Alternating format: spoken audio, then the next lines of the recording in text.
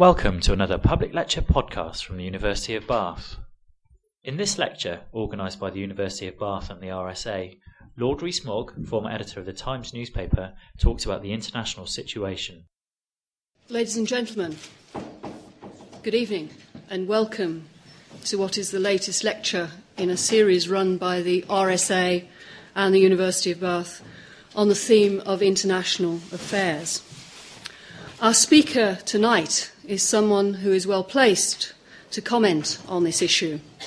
Lord Rees-Mogg was editor of the Times for 14 years and still writes a weekly column for the newspaper. He is credited with accurately forecasting glasnost in the Soviet Union, the fall of the Berlin Wall in 1989, and the 1987 stock market crash. I dread to think what he will predict this evening. It's particularly fitting that Lord Rees-Mogg is speaking here tonight, as his links with the university are long-lasting. 30 years long, in fact, for he was awarded the honorary degree of Doctor of Laws by the university in 1977. We hope that he will continue his association with the university for many years to come, and we welcome this chance to hear his expertise on the topic of foreign policy and changes in world power. I'm going to now ask Stanley Parker from the Royal Society of Arts to introduce Lord Rees-Mogg properly. Thank you, Stanley.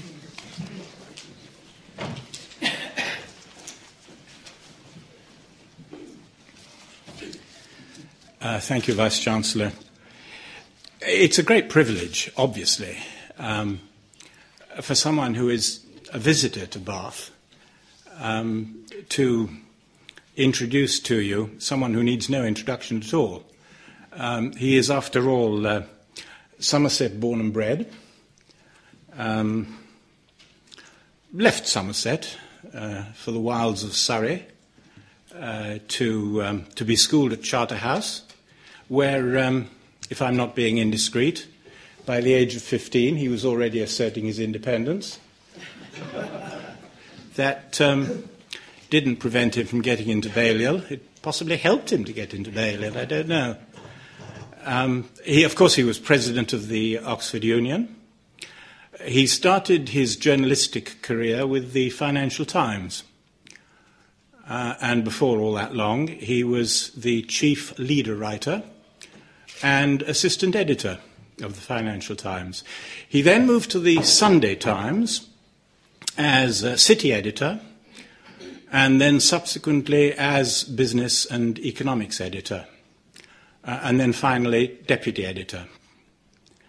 By the time he was editor of the Times, he had, by definition, an international, not merely a national reputation. He, of course, was subsequently also showing his administrative talents by becoming editor-in-chief of Times Newspapers Limited. I hope I've got that right. I can't use a phrase like after the Times, because as your Vice-Chancellor, our Vice-Chancellor has said, he still has a column in the Times. And he also has a blog which is hosted by Times Online. And for those who are interested in blogs, I warmly recommend it. I need hardly say that chairs and directorships followed. He chaired the Arts Council of Great Britain, as it was then. I'm assuming, sir, you read PPE at Balliol. History. Right, so I can't make any jokes about politics, philosophy and economics. But as a fellow history graduate, I'm absolutely delighted. So that joke is over, and I'll see where I go next. Chairman of the Arts Council of Great Britain, and then subsequently, he also chaired the Broadcasting Standards Council, as it was then. I suspect it might have changed, but I'm not too sure about that. In terms of his professional interests, like some of our finest journalists, past and present, and I'm delighted that he's very much present, his interests, his professional interests, stride the Atlantic, if that's the right phrase. Knighted in... No, publications first, I think, if I may. Publications. One particularly caught my eye. I have a particular interest in this one. One of his titles is Picnics on Vesuvius? Correct. I would have thought that the present president of Italy is at the moment far too busy to picnic on Vesuvius. Even though his family, I would guess from his name, actually is Neapolitan or was Neapolitan. If I might intrude a personal note, I have never picnicked on Vesuvius.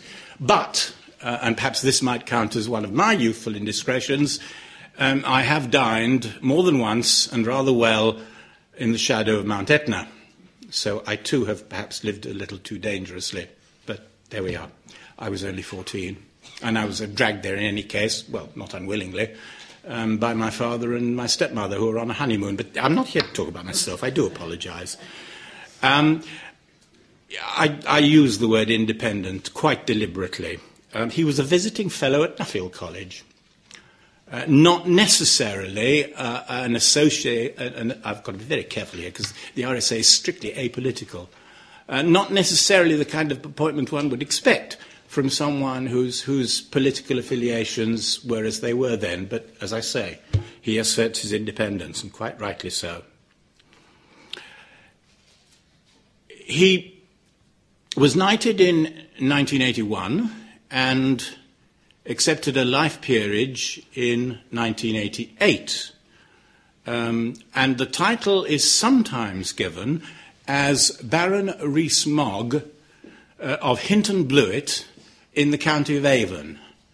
Well, in 1988, Hinton Blewett might well have been in the county of Avon, but now it's in the county of Somerset, where it presumably was before and is again, and where I've no doubt he and others think it belongs. I think that's, I need to emphasise that he is very much sprung from the Somerset soil, if I can use that phrase. He asserts his independence as a crossbencher too, by sitting on the crossbenches in the House of Lords. His voting record is more than respectable.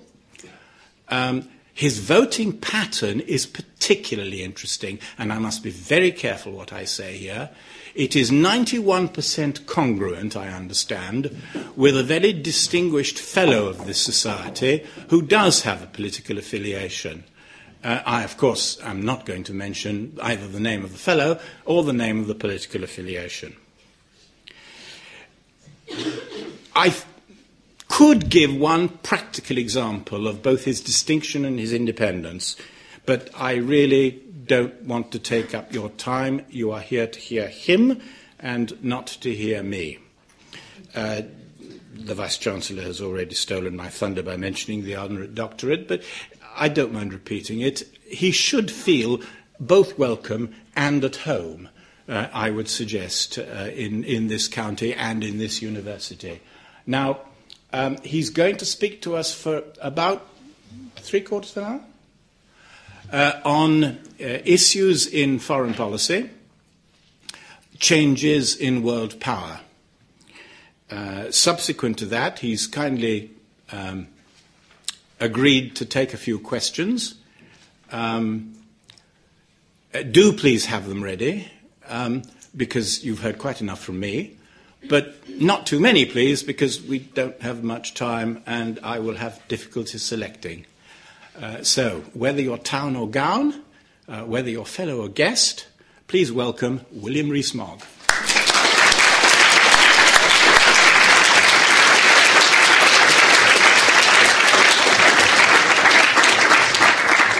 Well, thank you very much for a very kind introduction.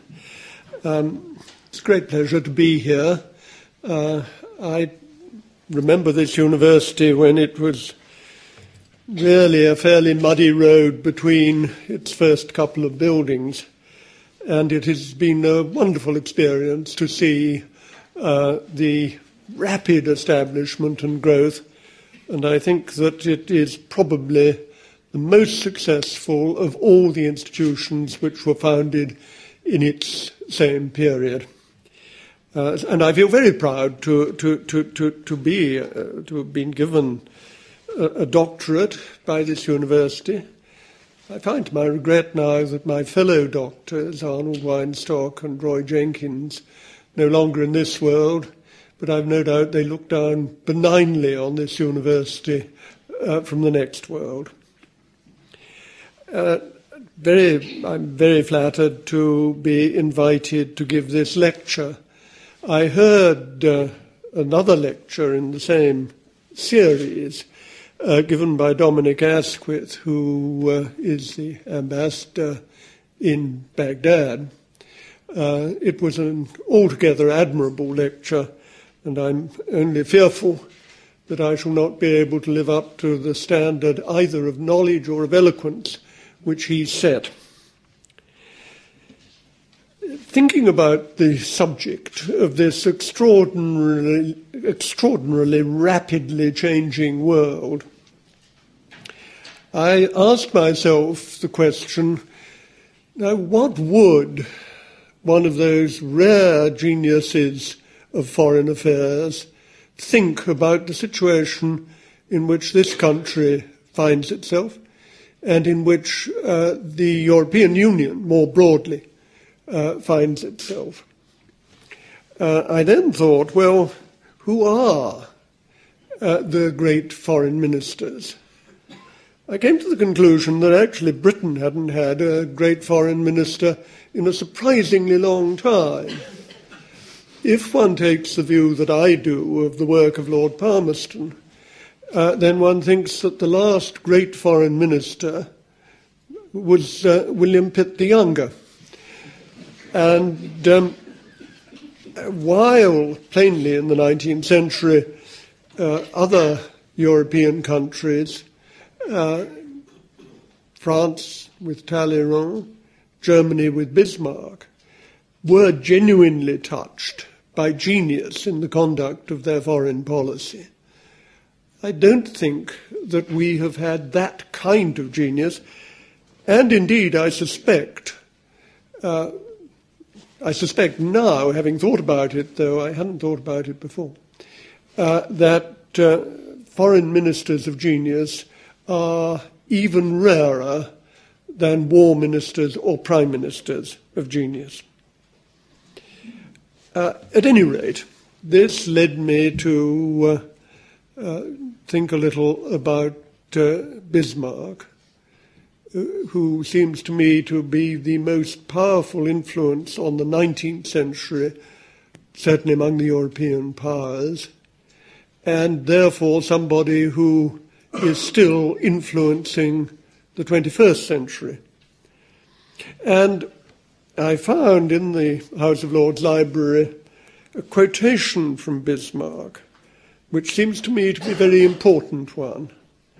He was, after all, one of those foreign ministers, I mean, he was prime minister, but he was foreign minister too, in effect, who one thinks of as having perceived an objective and pursued it with remarkable ruthlessness.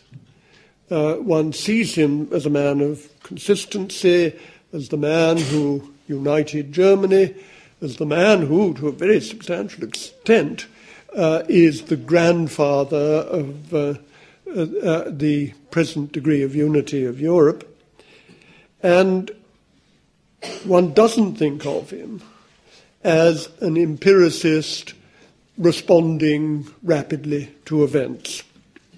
Yet, Bismarck, who achieved such an extraordinary amount in terms of straight creative policy, observed politics is not a science based on logic. It is the capacity of choosing at each instant in constantly changing situations, the least harmful, the most useful course. Those are actually my beliefs about foreign policy too, so that I was particularly pleased to discover that they had such an eminent authority behind them. And they are the basis of what I want to say. But this realism and idealism which Bismarck managed to make fit together are obviously, to a substantial degree, liable to come into conflict with each other. It is interesting that Bismarck and Abraham Lincoln come at the same period of history. Abraham Lincoln also seems to us to be a positive hero of long-term intention. He intended to maintain the unity of the United States. He intended to destroy the institution of slavery. This is very closely parallel to the feeling of long-term intention that you get with Bismarck. But at the same time, the more one reads about Lincoln, the more aware one becomes that he was a pragmatist who was prepared to respond in whatever way he thought was going to be effective. Yes, with very clear ideas about what his long-term objectives were, but nevertheless allowing his recognition of the reality to override any sort of foolishness that would put his whole scheme of things at risk. One may turn from Bismarck and Abraham Lincoln to the intriguing character of Tony Blair. Intriguing and important. I find President Bush less intriguing, but more important. But nevertheless, we are, after all, British, and we are therefore concerned at the performance of our own Prime Minister. Yesterday, Tony Blair made one of the statements which will surely become part of the major pattern of his history as it is perceived, as it will be taught, and as people will answer examination questions about it. That was his statement about the prospective reduction of British troops from southern Iraq. He undoubtedly sees this as part of a coherent policy that, and he can say this with some, at any rate, formal justice, that comes as a consequence of a policy of creating a new Iraq, a new and democratic Iraq, hopefully to remain democratic, hopefully to acquire a stability which it has plainly not yet acquired. And there was a sentence, or a couple of sentences, in his statement to the House of Commons, which I thought I would read to you.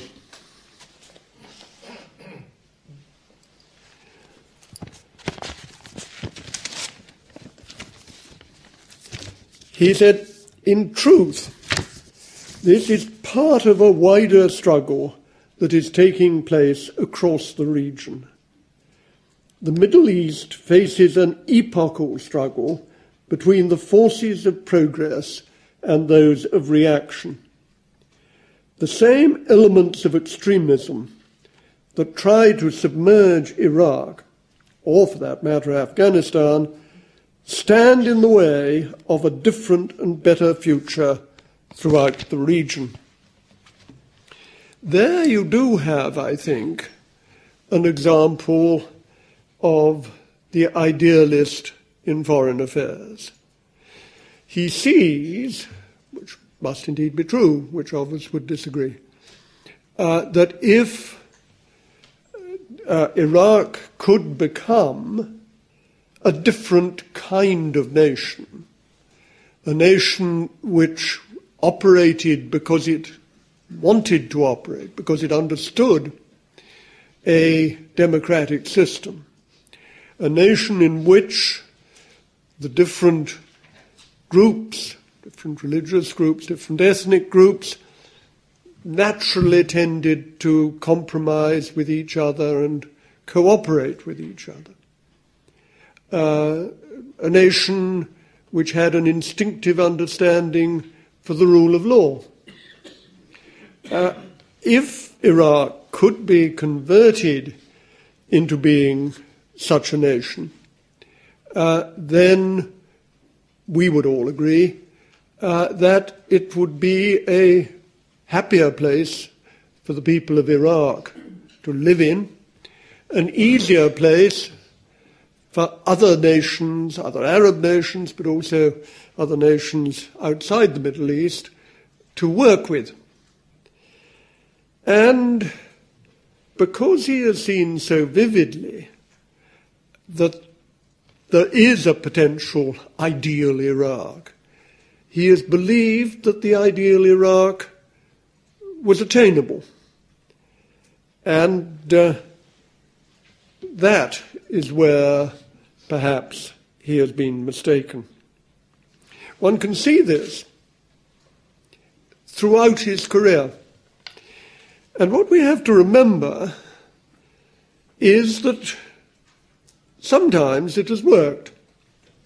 I think it's fairly clear, taking one of the minor foreign interventions of his career, that Sierra Leone is a better place to live in for the people of that country than it would have been if he had not decided that Britain was justified in armed intervention. I think very few people probably would disagree with that. I'm not so sure about Kosovo.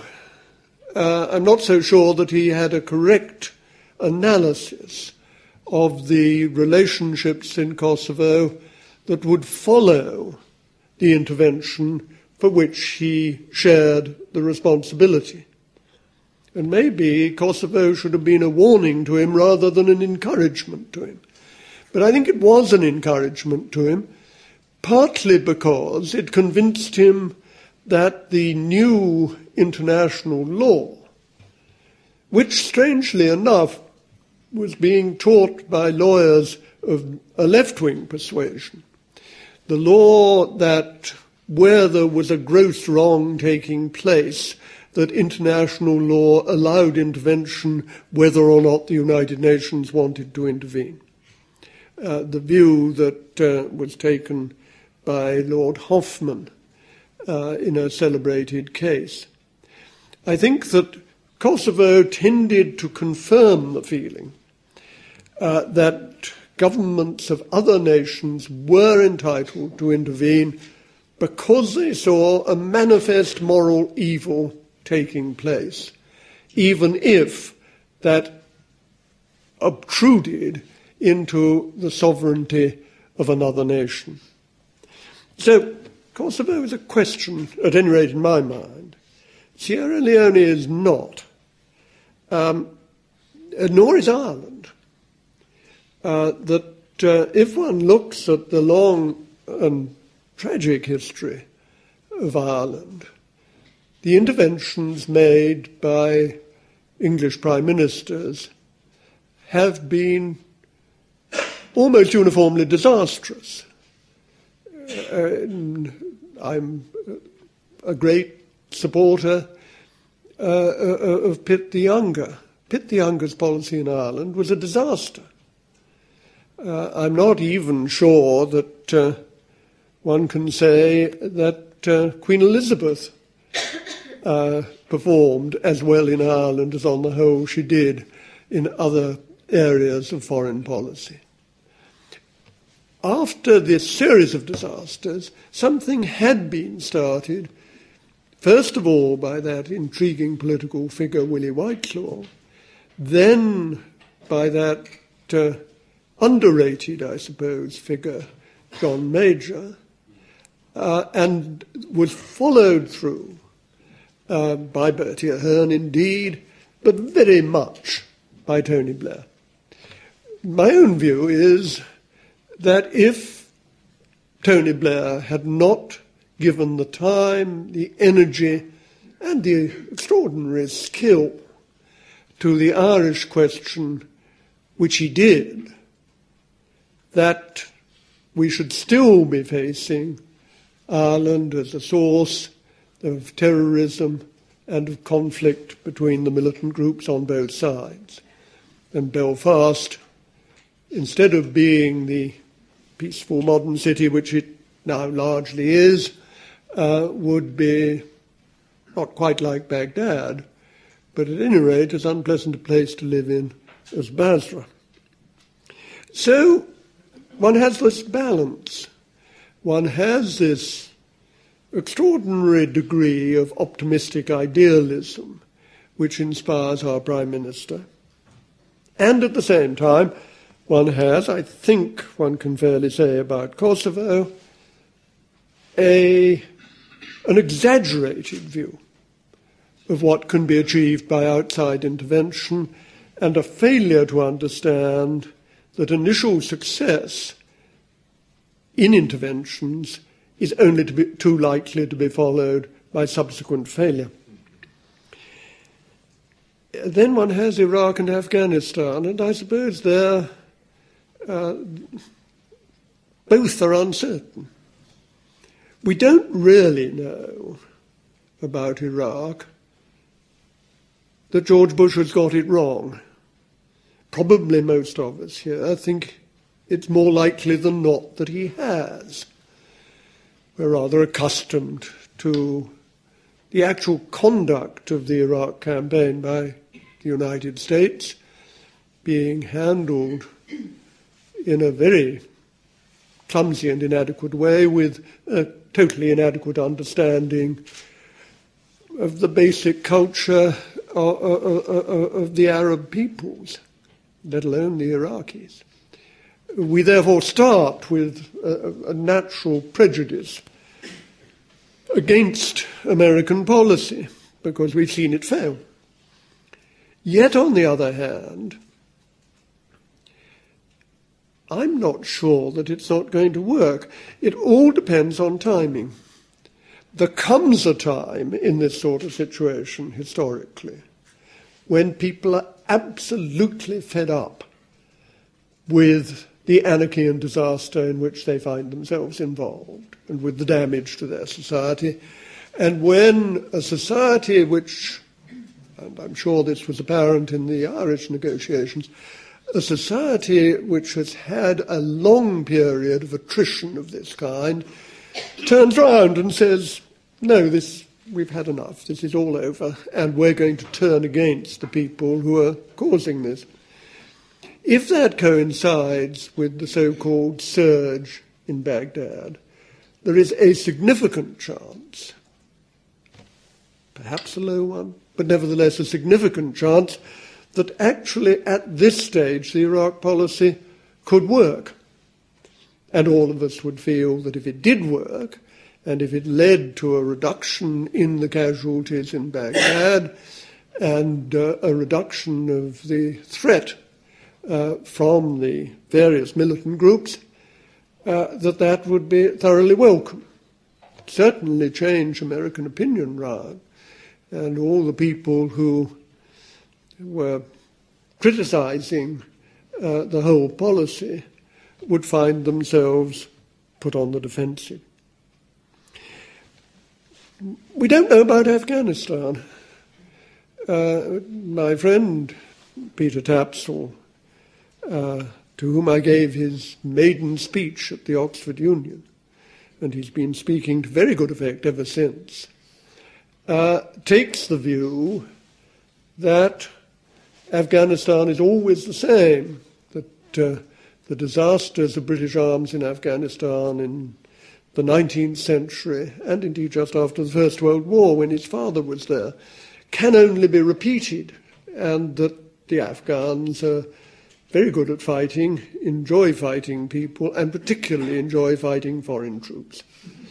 And that sooner or later the Afghans will turn out NATO in the same way that they turned out in their final triumph the troops of the Soviet Union. That may be right too. One can see again that there is an ideal Afghanistan. There is an Afghanistan in which those splendid-looking and rather noble people with a culture which is 2,500 years old, and one might think 2,500 years out of date, the warrior culture of Central Asia. That one could think that they will revert to these ancient roots, or one could think that they might suddenly decide that it would be nicer and better to become a modern society. Who wouldn't wish that Afghanistan should become a modern society in that sense and adopt liberal values? They could take the whip from the Liberal Democratic Party in the House of Lords, and no doubt they would run their society in a more agreeable way. But on the other hand, the likelihood of that happening does not seem to me to be very high. I think I would reverse the present view, which is that Afghanistan is looking rather good and that Iraq is looking rather bad. I suspect that in the end there is more prospect of a peaceful solution and outcome in Iraq than in Afghanistan.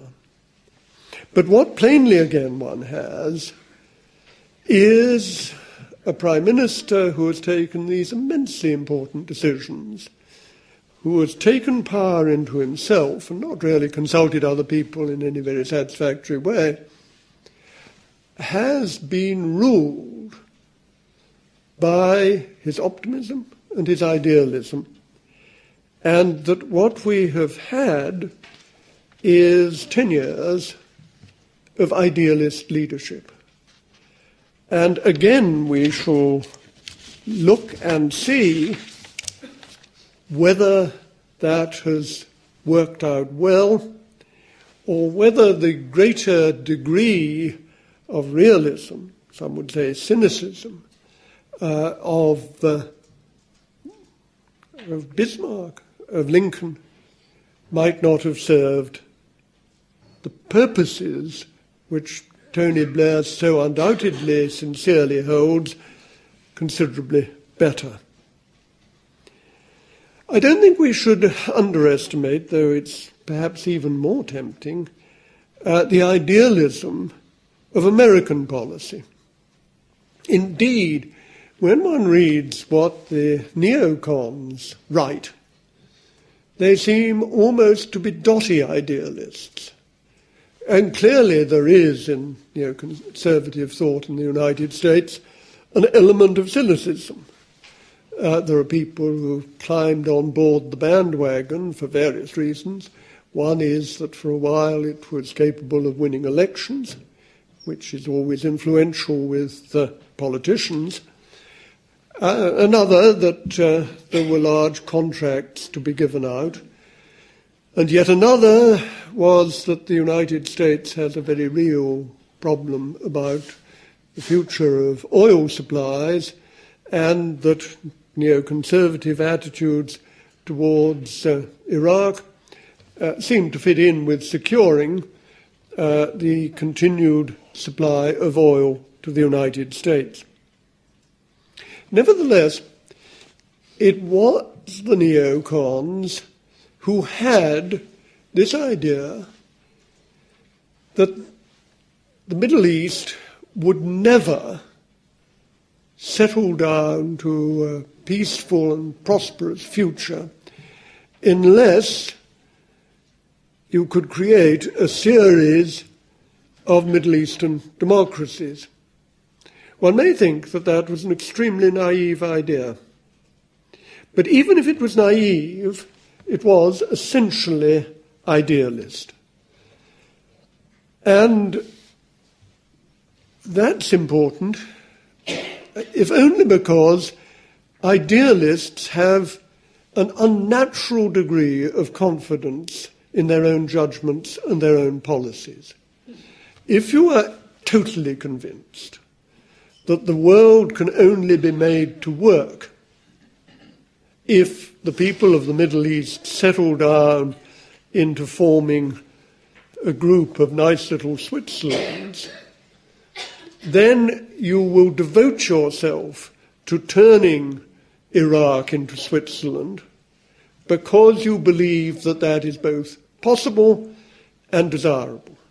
And indeed, who would disagree that it was or would be desirable? And these fantasies can affect even Middle Eastern statesmen themselves, whom one might think ought to have a clearer idea about the nature of the people they were trying to govern. I used to know moderately well, as a journalist, President Sadat of Egypt, a man whom I very much respected and very much liked, and whose death, I think, was a tragedy for the whole of the Middle Eastern area, and the man who created such peace as has been created between Israel and the Arab countries. And he was talking to me in a sort of relaxed way and saying what he really believed and thought. And he said that the country which he had visited, which he admired most, was Austria, that they had a very high culture, that was beautiful, that they lived quietly with each other, that they believed in peaceful life, and that they had adopted a kind of social democratic government of a kind which more or less looked after everybody and treated everybody rather well. That has to be admitted is what you could call a post-war view of Austria rather than a pre-war view of Austria. And he said that what he hoped to achieve was to create a Cairo which was like a Vienna on the Nile. And if one sometimes thinks that Tony Blair or President Bush have illusions about the degree to which you can take the cultures of other nations and change them, then at least those were illusions which were shared by President Sadat. If one looks at the questions which now confront us, the Middle East is, I think, typical of questions which are going to arise outside the Middle East. The 19th century had the problem of creating nations. France was created partly by Napoleon, partly by the Revolution, partly by the Restoration and the various forms of government which France had in the 19th century. Germany was united, Italy was united. The nations of the world, as they now are not wholly, but partly 19th century creations. But we have now to look at a quite different problem. The nations themselves are still there. Most of them work reasonably well. I mean, if you take a view of the current state of Germany, Germany is a well-governed, well-run country. Could be better. Certain things go wrong, become rather stick in the mud about making social change. But Germany is essentially a functioning nation of a highly respectable kind. And so other countries which, like Japan, have made an extraordinary success of their post-war economic development. But we are all, as nations, facing new challenges, challenges which we are not quite sure that we shall be able to meet.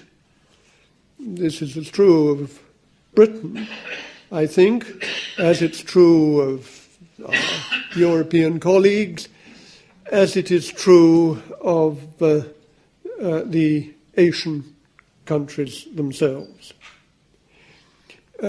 The challenge is essentially the challenge of globalization, and it has a considerable number of different aspects. There is the issue of global finance. This has produced considerable benefits for our country. The City of London, almost one might think by accident, has become not only the leading financial city of Europe, but also is challenging New York for the role of the leading financial capital of the world.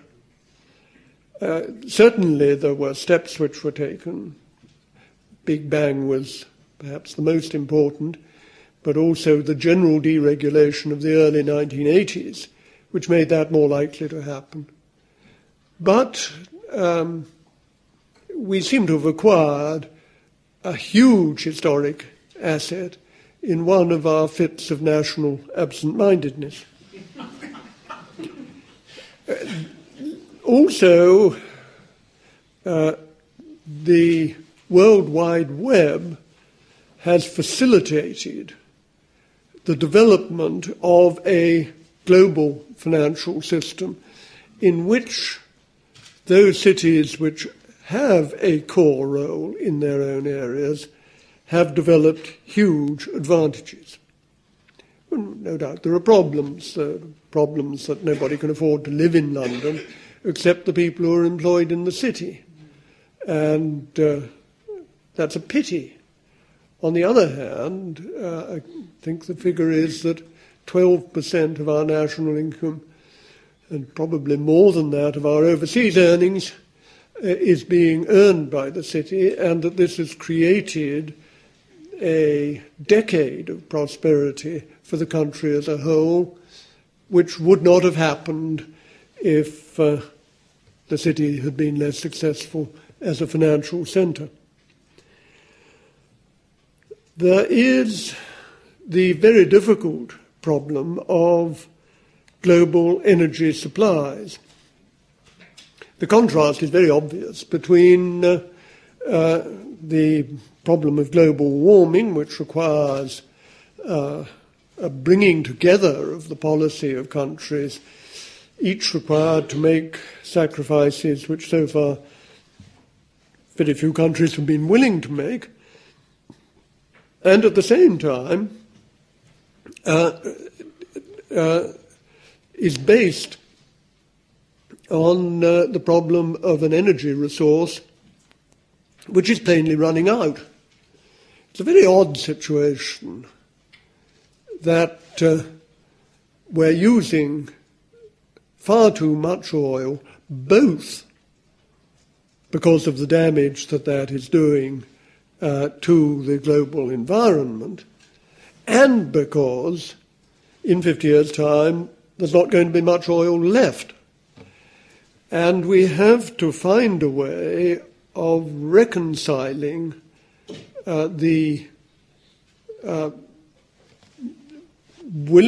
creating a willingness to reduce the consumption of oil, which will spread out the amount of time which the world has before we find other resources. Those are the two globalization problems as such. But the globe has also been shifting. there is the swing of the continents. A fascinating development, which is taking place, has taken place, more rapidly than I think any comparable development in human history, in which the core area of wealth creation has switched from what you could call the North Atlantic, though I'm not suggesting that every motor car in the world is made in Iceland, to the Asian bloc of countries, China, India, and the smaller Asian countries which have had their takeoff already. The Singapore zone, as one might call it, because Singapore is somewhere near the middle of it. That poses huge problems, simply because there is a production capacity at a cost level, which means that there is little real requirement for the manufacturing capacity of the United States or Western Europe. If you eliminated now the whole of the automobile production capacity of Europe, what would it be? A couple of years before that capacity had been replaced with higher efficiencies and at lower cost by the Asian powers.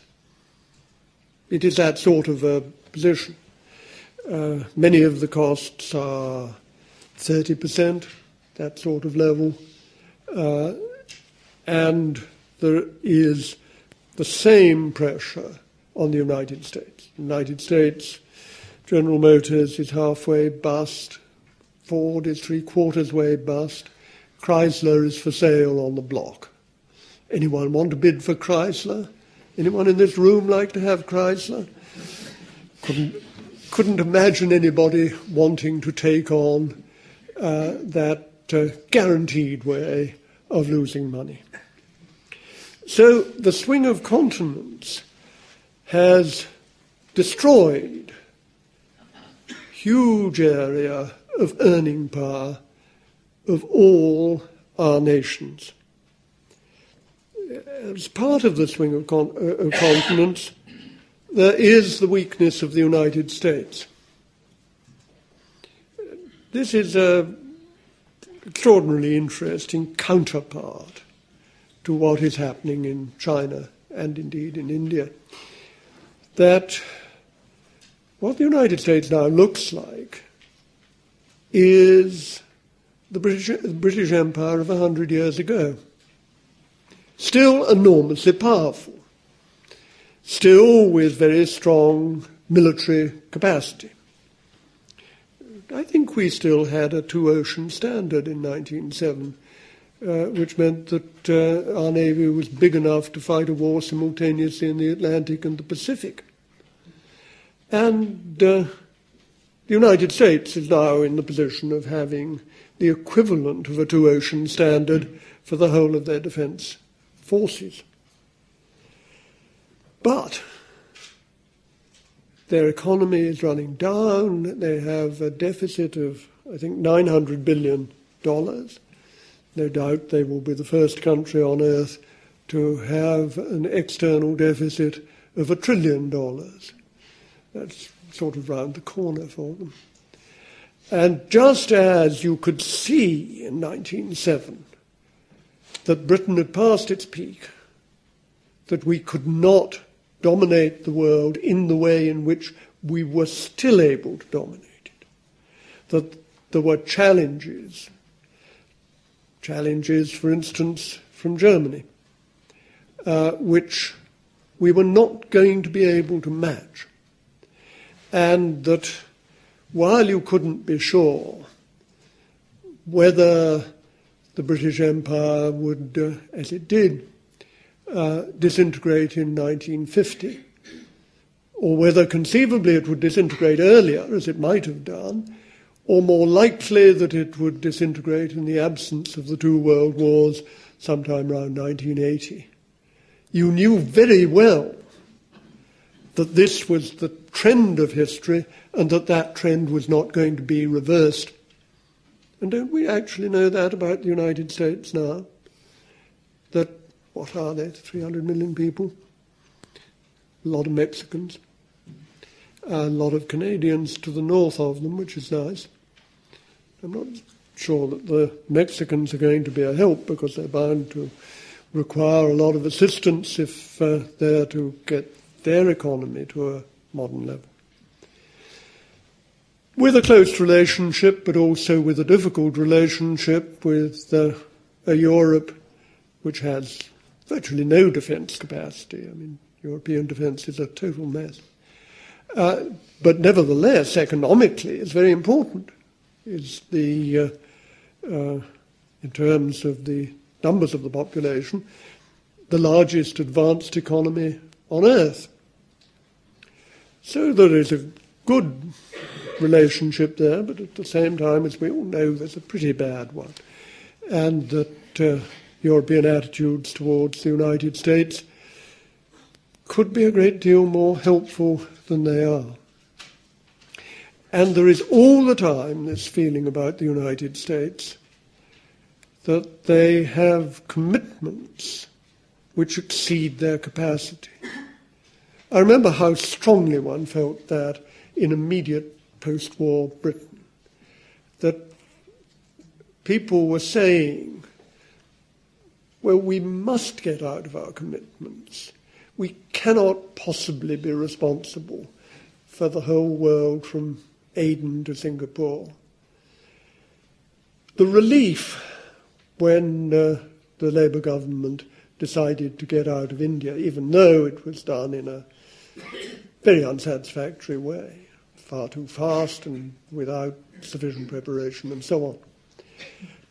We had the sterling balances. We owed everybody money. We couldn't earn our own living in an effective way. And this is where the United States is going. And they have not yet solved the problems that we took about 100 years to solve. It's jolly nice being British now, a reasonable economy, reasonable society, a reasonable system, reasonable relationships. But it wasn't very nice being British in the 1950s. It wasn't very nice being British in the 1970s or in some of the 1980s. We have got through to a new balance. The United States seems to me manifestly has to do so. How, making guesses, is it all going to work out? I think we shall in fact find that there is a closer relationship over time between the United States and Europe because we have cultures which relate very closely to each other. We have industries which are compatible and about the same levels of development. Some American industries at a more advanced level of development. American technology is still, to a significant extent, the envy of the world. What I think we shall get is three economies which have either a national sense or possibly a multinational sense and have about a population of 1 billion. If you put together the 300 million Americans, the whatever it is, it's going up to 100 million, I think, Mexicans, the 25 million Canadians, you have a chunk of 400, 450 million in North America. You have a chunk already of about 500 million in Europe. So we are looking at an industrial economy of an advanced kind based on the North Atlantic and relating on to Japan and to Australia, which is of the right size. China is already over 1 billion. India is coming up to 1 billion. India is proving to be good at things which China isn't equally good at, and India has a more advanced constitution, more democratic constitution, and has different cultural relations with the kind of, what you could call Atlantica, which I think is liable to come into existence in the course of this century. There will be the great problem of oil, to which no one as yet knows the answer, though it seems to me more or less inevitable that we shall have an increase in reliance on nuclear power. So I think that a new world will emerge. I think it will be quite a lot different from the world in which we are currently living. I think it will be beaten out by a lot of realism as well as idealism. And one of the things I rather regret is that the exaggerated idealisms of the Blair-Bush combination will discredit idealism to a greater degree than seems to me to be desirable. They wanted to do good. They had great flaws of perception, great flaws of execution, but they undoubtedly wanted to do good. Wanted to do good with elements of self-interest too, but that's always the case in political affairs. And isn't it sad that they will be going down to history as people who recklessly disturbed what might otherwise have been a more peaceful area? Thank you very much.